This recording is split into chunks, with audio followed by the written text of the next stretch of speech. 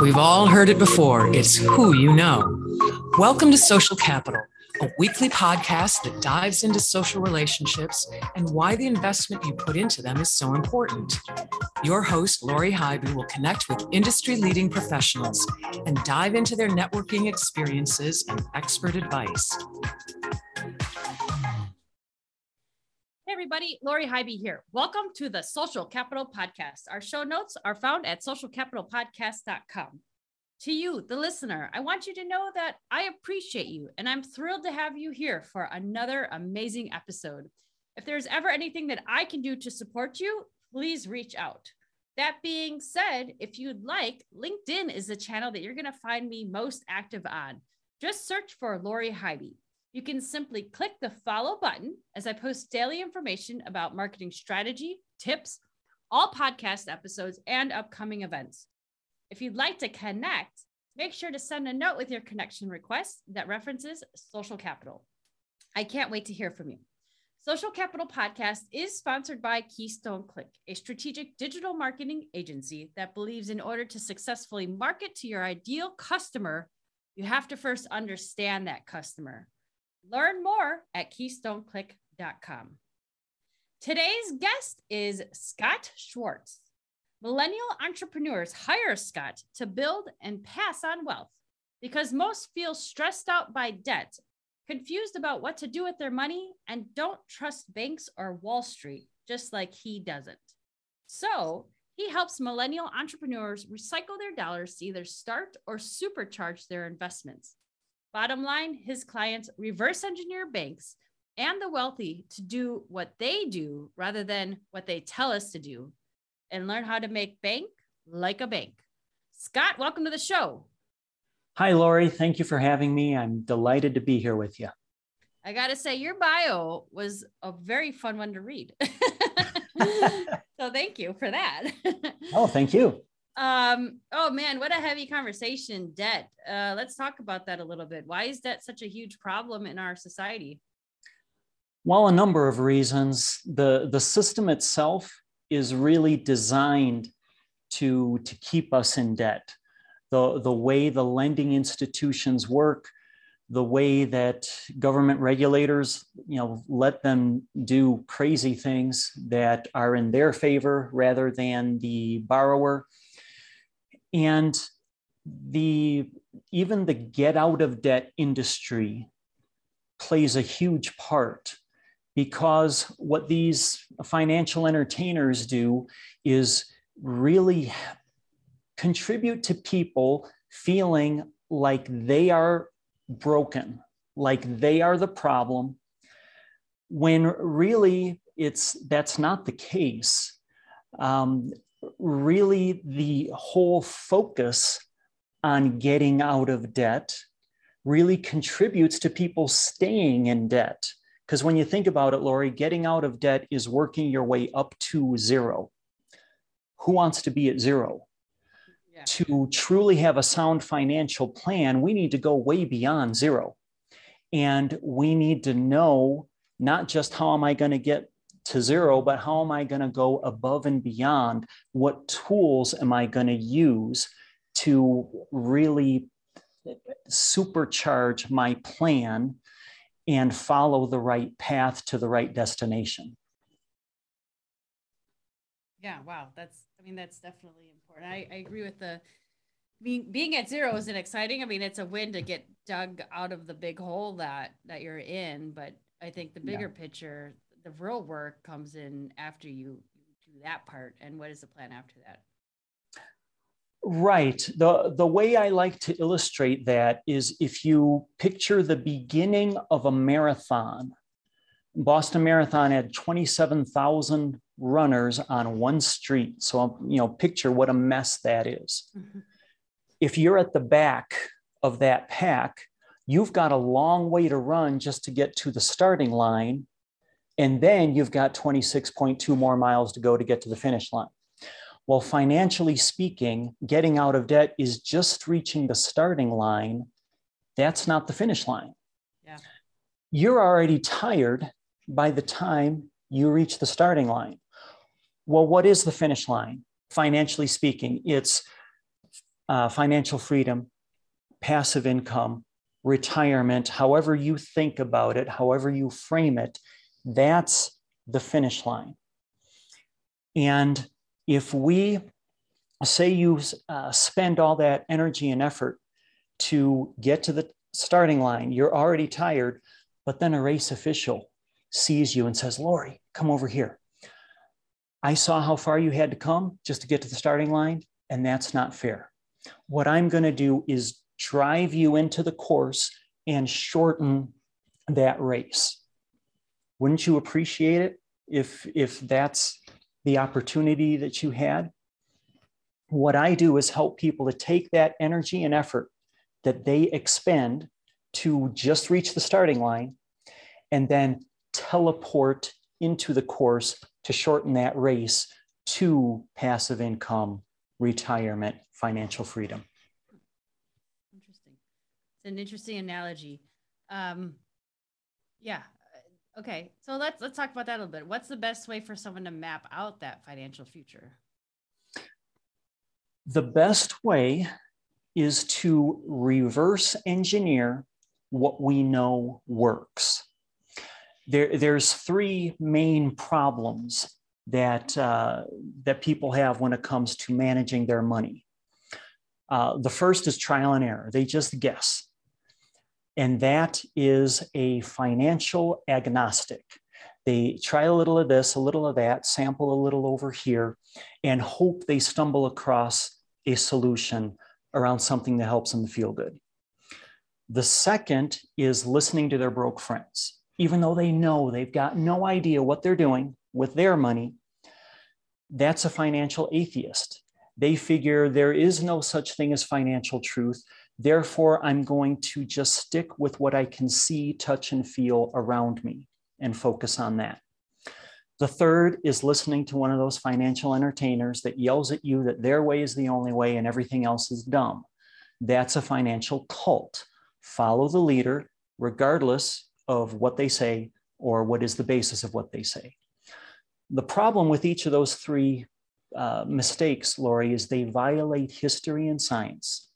History shows us that banks and the wealthy have got it figured out. They have blazed that trail and they left breadcrumbs along the way so that scientifically we can reverse engineer that path.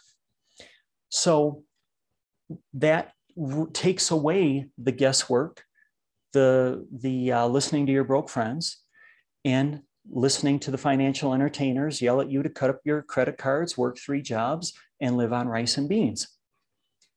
We instead follow the path that is established that we know works because that's what the experts do. How can we copy what the experts do? Interesting. All right. So can you give an example of how this has worked for some of your clients? Yeah, I'd be glad to. It makes me think of one couple that they combined income about $7,000 a month, not rich people, but by looking holistically at their expenditures and where can I help them to reallocate money that may not be spent wisely into the right direction using the right tools, then being able to use those tools to accelerate the get out of debt process and get investing, supercharge their investing from that point on. What I was able to do for them is take them to a place where over the course of 30 years, the time period that it was going to take for them to pay off their mortgage and their other debts, they'd just taken out a new mortgage, accelerate that to where in a little less than 8 years, they were going to be completely out of debt. And then using that money to focus on retirement was able to save them over $800,000 over the course of those 30 years. So now instead of really being, instead of retirement being a mystery to them, will I ever be able to do it? Will I ever be able to afford it? It really took a lot of that stress off of their shoulders and helped them to see how they'd be able to retire, how are they going to be able to put their kids through college, and be able to leverage those efforts that they were using to get to the starting line and have that shorten their race to retirement. Yeah, no, I love that. I mean, that's basically what the trend is nowadays, right? Retire as early as possible. It seems like a lot of people are focusing on that. For a lot of people, yes. The challenge there, though, is for a lot of people, that means extreme budgeting. Tighten that belt so tight that they basically aren't living a life. If we can, instead of focusing on tightening that belt, something else that really keeps people in debt, if we can instead focus on production. Building wealth is not a game of reduction, it's a game of production. How can I add value into the world so that I'm growing, not restricting myself, but growing? And if I'm growing, if I'm helping others around me to grow because I'm adding value to them, then I'm living a life of abundance rather than scarcity. And I'm playing the game like banks do. Banks don't practice extreme budgeting. Banks are trying to accelerate the movement of money and to buy debt so they can leverage debt to create additional streams of income and to leverage what they have to build more. And I train people on how they can, in principle, do those same things. Fascinating. I love that. Right now, it's going to be a great time to have a quick pause for a message from our sponsor. Social Capital is sponsored by Keystone Click. Located in Milwaukee, Wisconsin, Keystone Click is a strategic digital marketing agency focused on helping their clients generate and nurture opportunities online. For Social Capital listeners, they've created an awesome Guide to Profits booklet featuring 42 tips on how to build brand awareness, generate leads, and nurture those opportunities online. Visit keystoneclick.com/profits to download your own guide today. Scott, the purpose of the show is to really get deep into networking. Mm-hmm. So to some people, when they hear that word, it invokes fear, hesitation, uncertainty. I'm hoping you can help remove some of those fears by sharing with our listeners one of your favorite or most successful networking experiences that you've had. Well, first of all, I love networking. For me, it's the most productive use of time because it's a multiplier. Instead of spending my time, talking to one person at a time, if I can get in front of someone else's audience, now I'm talking to many. This podcast being an example of that. You're kind enough to give me time to speak to many. And when we network with other people, that's in effect what we're doing. What I have learned over the course of time is you've got to network with an eye towards how can I help, not how can I get help. How can I give rather than how can I receive? Because that, again, is a force multiplier. I remember going to Chamber of Commerce mixers and things like that many years ago, and walking away thinking, oh, that wasn't a very good group because maybe I collected a few business cards but didn't really connect with anyone, so therefore the group is bad. But in time, and with some help in networking from people that really knew what they were doing, I came to realize that was my problem, my fault. Because when you go to make connections, rather than to solicit business. When you go to make connections, you're playing the long game, but you're playing a productive game, because then you make connections and you're able to, again, I'm overusing this word, but you're able to multiply your efforts. Sure. Yeah, absolutely. Yeah.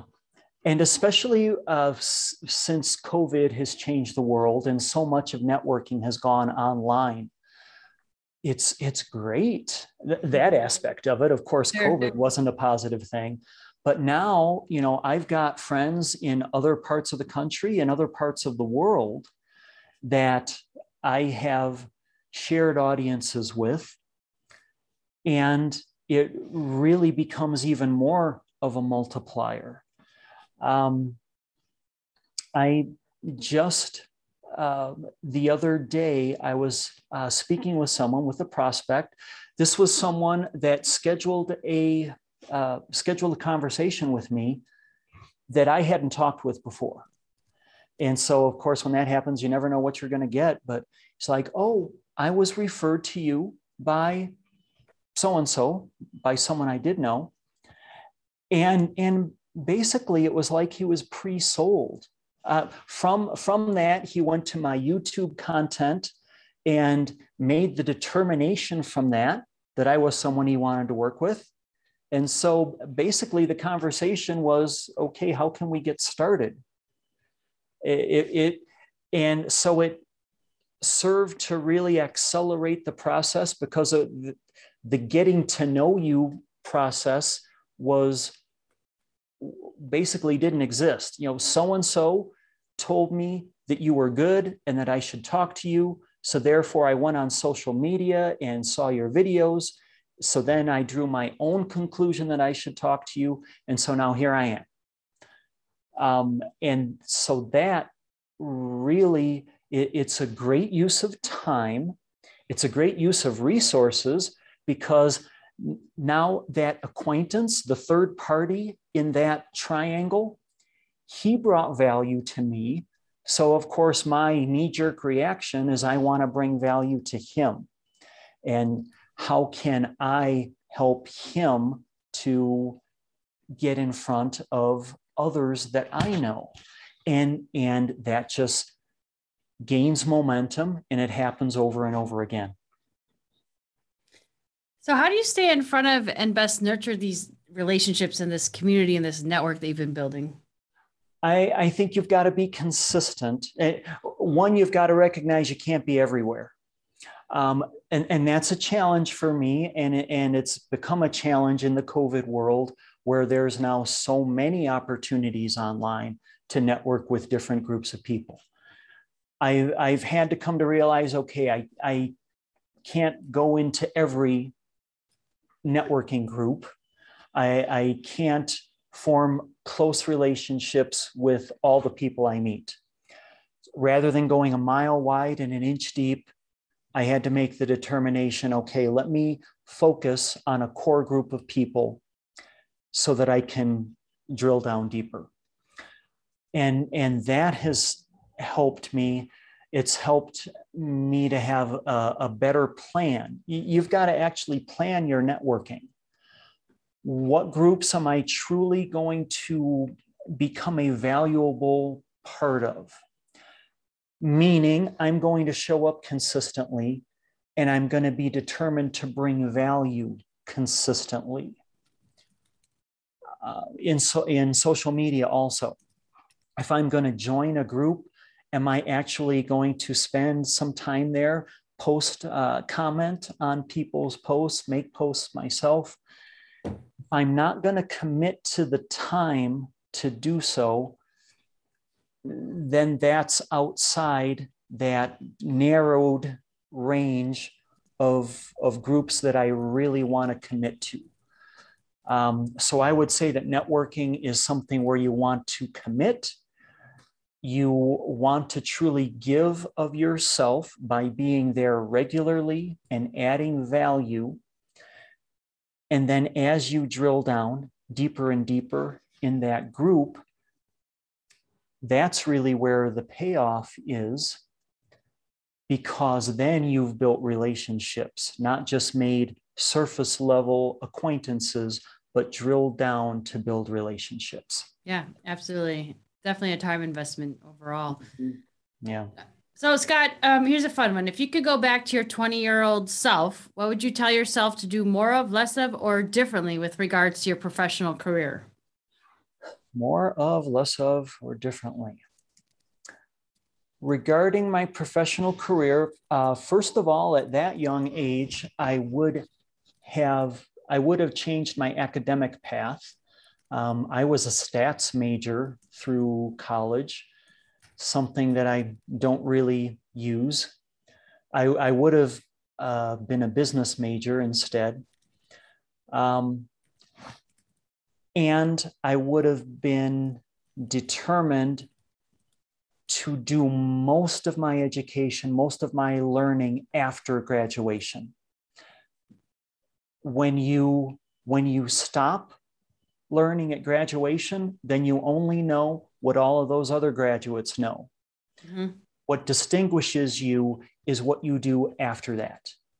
So I would have gone into the entrepreneurial world, into the business world much, much sooner. I was a corporate guy for about 30 years out of school. And yeah, I learned some things from that, some valuable things, but professionally, it didn't really feed me, and it didn't turn out to be the path where my passion lies. Sure. Yeah, I can see that.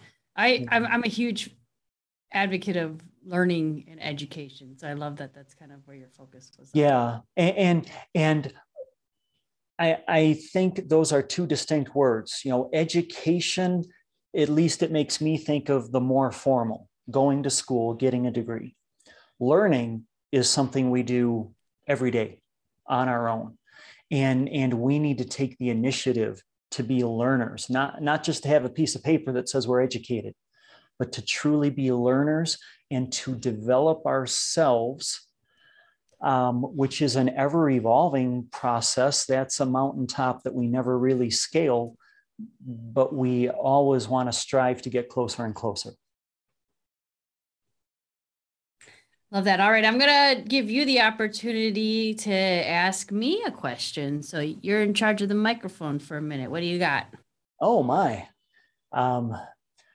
Well, I'm curious to hear, you, of course, interview many people in many different fields as hosting this podcast. So I'm curious, what makes someone, or rather tell me about one of the best guests that you've had on the podcast and what made them stand out as different, and what did you take from that interview? That's a great question. So I've had amazing guests on my show, but one of the ones that I truly had, something that this guest said just resonates and sticks with me, and I repeat it quite often in my head, was Dr. Ivan Misner, and he's the founder of BNI. Fascinating human being. He has a ton of knowledge, and for those that don't know, BNI is a global networking organization. He's an author of many books. So every single question that I asked him, he just, one, had a prolific response, and two, had a book to reference in alignment with the response, which I thought was brilliant as well. But one thing that he said, that this is I actually named the episode title this, but you can do 1,000 things 6 times, or 6 things 1,000 times. And which one do you think you're going to have greater success in the end results with? And just really thinking about that. And, the message is you don't need to spread yourself so thin. That's something that I personally have a challenge with. I like to get my hands dirty in a lot of different muddy pools, whatever you want to call that. But really getting clarity on being laser focused, and the repetition of those actions are going to deem greater results as opposed to trying to do everything and be everything to everybody. That's great. I love that. And that makes me think of reverse engineering. I have that same challenge you just mentioned, trying to dig in and know all this stuff. And so like I described with networking, I've had to learn to narrow the focus and drill down deeper on the things that I'm good at. And instead, find someone else who's an expert at doing this or that and let them run with it. It comes naturally for them rather than me struggling at it and having that steep learning curve. So I love that. That is a great quote. Well, thank you. Thanks for the question. So we're close to wrapping up here, but any final word or advice that you'd like to offer our listeners with regards to growing and supporting your network? Be open-minded, have a plan. And in that plan, at the top of that plan is to give first, be confident that you will get benefit from doing that, and be sincere with it. Truly do give of yourself to the group. And that can mean just add to the conversation, or it can mean, rolling up your sleeve and doing a favor for somebody. But be open-minded to that. Trust that process.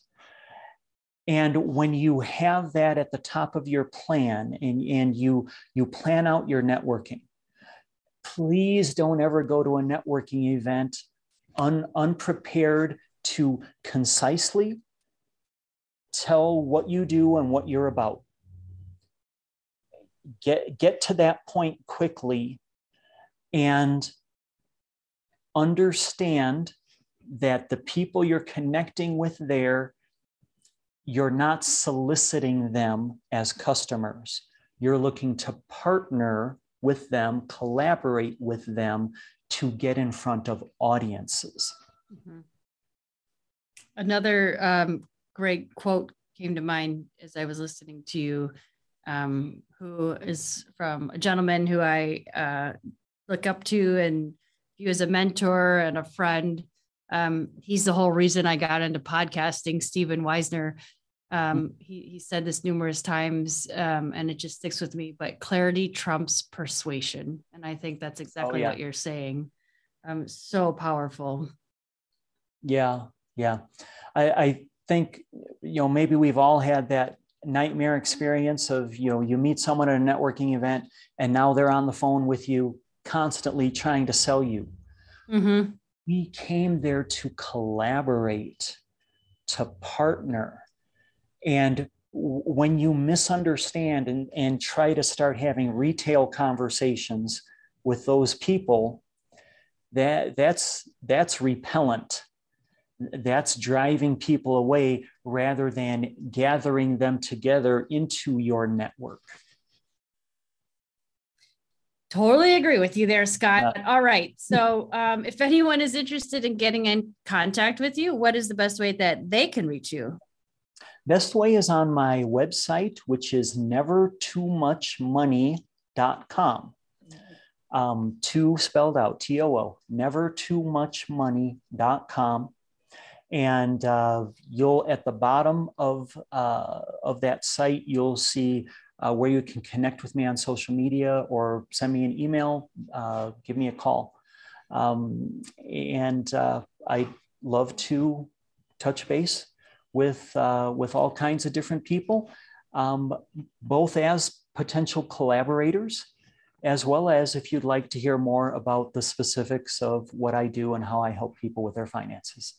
All right, fantastic. We will include all that information in our show notes. Thank you so much for being on the show today, Scott. Oh, thank you, Laurie. I greatly appreciate the opportunity. Great conversation as always. And I hope that your audience got some value from it. I'm sure they did, without a doubt. All right, this wraps up our episode of Social Capital. A huge thank you to Scott for taking the time to connect with us. As mentioned before, let's connect on LinkedIn. I'm looking forward to hearing from you shortly, and I hope that you enjoyed today's show. And most importantly, reach out, connect with someone, reconnect with someone from your past, or find someone new that you'd like to connect with. That's what it's all about. Go and build those relationships. That's all for this episode of the Social Capital Podcast. Visit socialcapitalpodcast.com for show notes, more episodes, and to see who will be on the show next. Thank you for listening, and we'll see you next episode.